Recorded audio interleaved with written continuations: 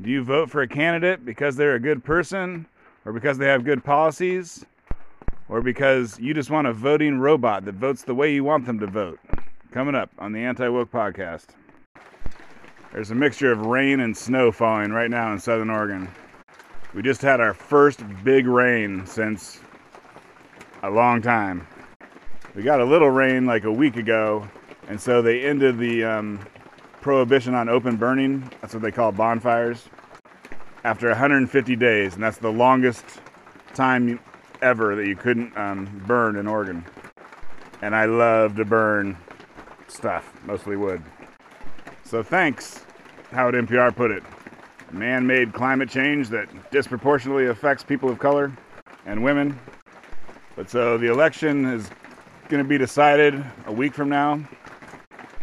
And I sent off my ballot in the mail, I think yesterday.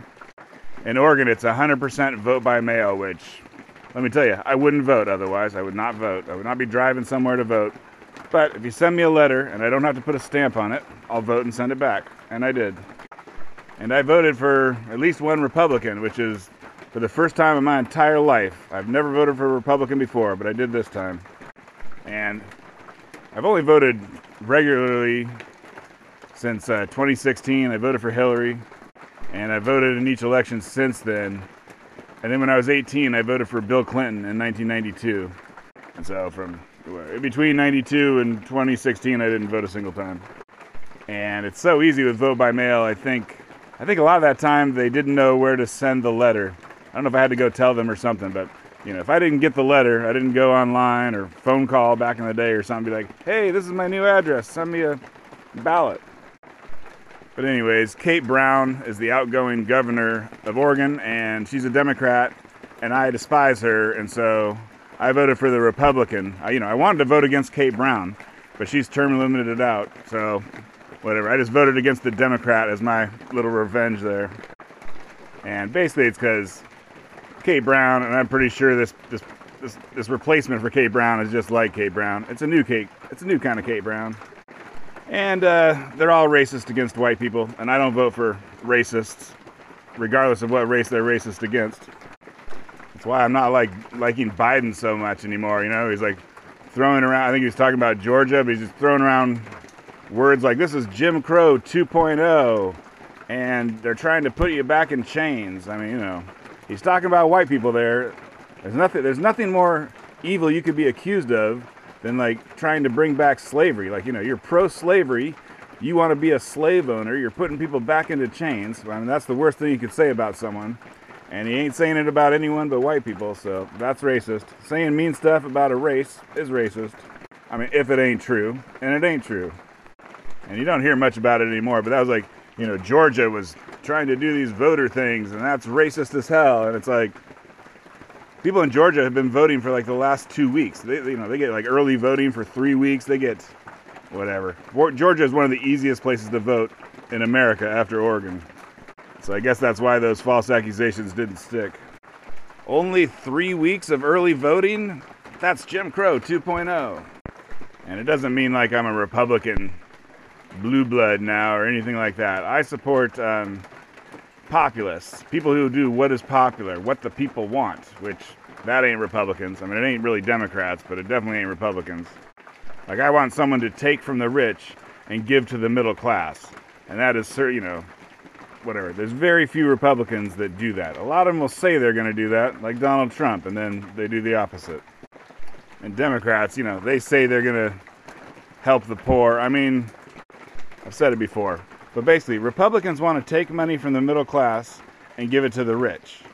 And then Democrats want to take money from the middle class and give it to the poor and the rich. And that's a little bit better. I mean, neither one of those is good. And I guess that's why I've been a Democrat for all this time. But anyways, a message needs to be sent to Democrats that that is no longer good enough. We need to help the middle class. And I'm sure the Republicans are probably going to take over in 2024, if it ain't Trump who's running, and then they're going to just take from the middle class, give to the rich, and then we're going to have to, vote them a lesson. I mean, is much going to change? Probably not. But so it's looking like Republicans are going to shellac the Dems this time. And so there's, people are already coming up with the criticism. I mean, they've been doing this for a while. The thing you always say when you're about to lose an election, or after you lose an election, is you say, oh, it was the messaging. We didn't get the right message out. Like, we were the good people. We were the good party. We had the right policies.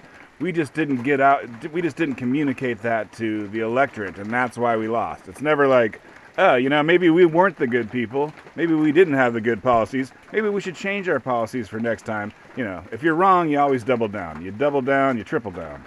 You double dog down. And so I think like the main message that Democrats have been putting in their ads or whatever and talking about on their speeches is abortion. And basically, if the Democrats were about to win hugely, people are like, oh, see, whatever. Everyone loves us. We have all the right policies. And then they wouldn't be complaining about the messaging. They'd be like, well, that was the right message. Talking about abortion constantly was the right message. But now it's looking like, whatever, that didn't work. So now they're like, okay, it's the messaging. That old chestnut, as one guy said. I mean, you'll see, if you look for it, if you follow politics a lot, every 2 years you'll hear people complaining about the messaging. But if someone's complaining about the messaging, you go, well, what should the message have been? And what I hear repeatedly people saying is, oh, the message should have been that we are bringing down prescription drug prices. The Democrats are. And so this whole podcast is because I just wanted to talk about that for a second. So prescription drugs are big business, and the companies that make them are giant companies with tons of money that they use to buy politicians. And they're not stupid. They used to, in the old day, I don't know, I think maybe the 80s. I think the 80s is maybe the last time. It used to be like companies all bought Republican politicians. And so then like, okay, Republicans are on the side of the companies, and then Democrats are on the side of the unions or something like that. But these companies are rich, and they realized that's stupid. Why are we buying just one side? If we buy one side, the other side might win, and then we'd have no one bought and paid for. And so for many years, and especially to today, the pharmaceutical companies, they just buy both sides. They buy all the Democrats and they buy all the Republicans, and then whoever wins, they don't lose. Like, for instance, one of the Oregon senators, Ron Wyden, like, he is one of the most craziest, radical senators in the entire Senate. I mean, he does crazy stuff. But there's websites where you can go see where people get their money. And you know where he gets his money from? Pharmaceutical companies. So he's crazy left on everything else, but somehow he's not really doing anything about drug prices. But anyways, the Democrats did recently pass a bill that included controls on drug prices. I think letting Medicare negotiate for lower prices. Like, up till now, Medicare can't negotiate. They can't, whatever. They just had to take the price that the drug companies gave them. And that's the law, and that's because the companies own all the Democrats and all the Republicans, and they said, boy, it'd be nice if they just made Medicare pay whatever it is we told them to pay, and that's how it's been. And so they passed a law that said Medicare can negotiate, and I think they can negotiate on 6 different drugs, and they can start doing it in 2025. So, I think they are going to do insulin as one of those things, but anyway, if that sounds like almost a complete and utter nothing burger, that's because it is. And basically, in my opinion, it would be better if they would have done nothing, and I'll explain why. You see, Republican voters and Democrat voters, they don't always agree on stuff, but there's one thing that they can agree on, which is screw the drug companies, and they're making too much money off of drug prices, and the prices need to come down. Everyone in America agrees on that. And because it's just such a popular position, the drug companies can see that it's something's coming, they're on the tracks, and a train is heading towards them. And so I think they talked to the Democrats because they were in power, and they're like, what are we going to do about this? We can see that, the hammer of God is coming. The next president or something might run on it and then have to actually implement it. Kind of like Trump was talking about giving better medical care to all of America and then did absolutely zilch on it. But so this train is just coming towards the medical companies, and they're tied to the tracks. So they talk to the Democrats. And they're like, what are we going to do? And the Democrats are like, oh, well, why don't we do this thing that does almost nothing and doesn't start for several years?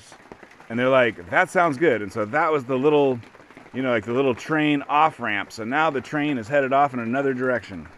And when people say, oh, drug prices are too high, politicians, you need to do something, like, oh, we did do something. It's called the Inflation Reduction Act, which I believe actually increases inflation. But anyways, I think you can see where I'm coming from and why I don't feel like I need to remain a true blue Democrat. I mean, they're not that good. I mean, plus they're racist a lot.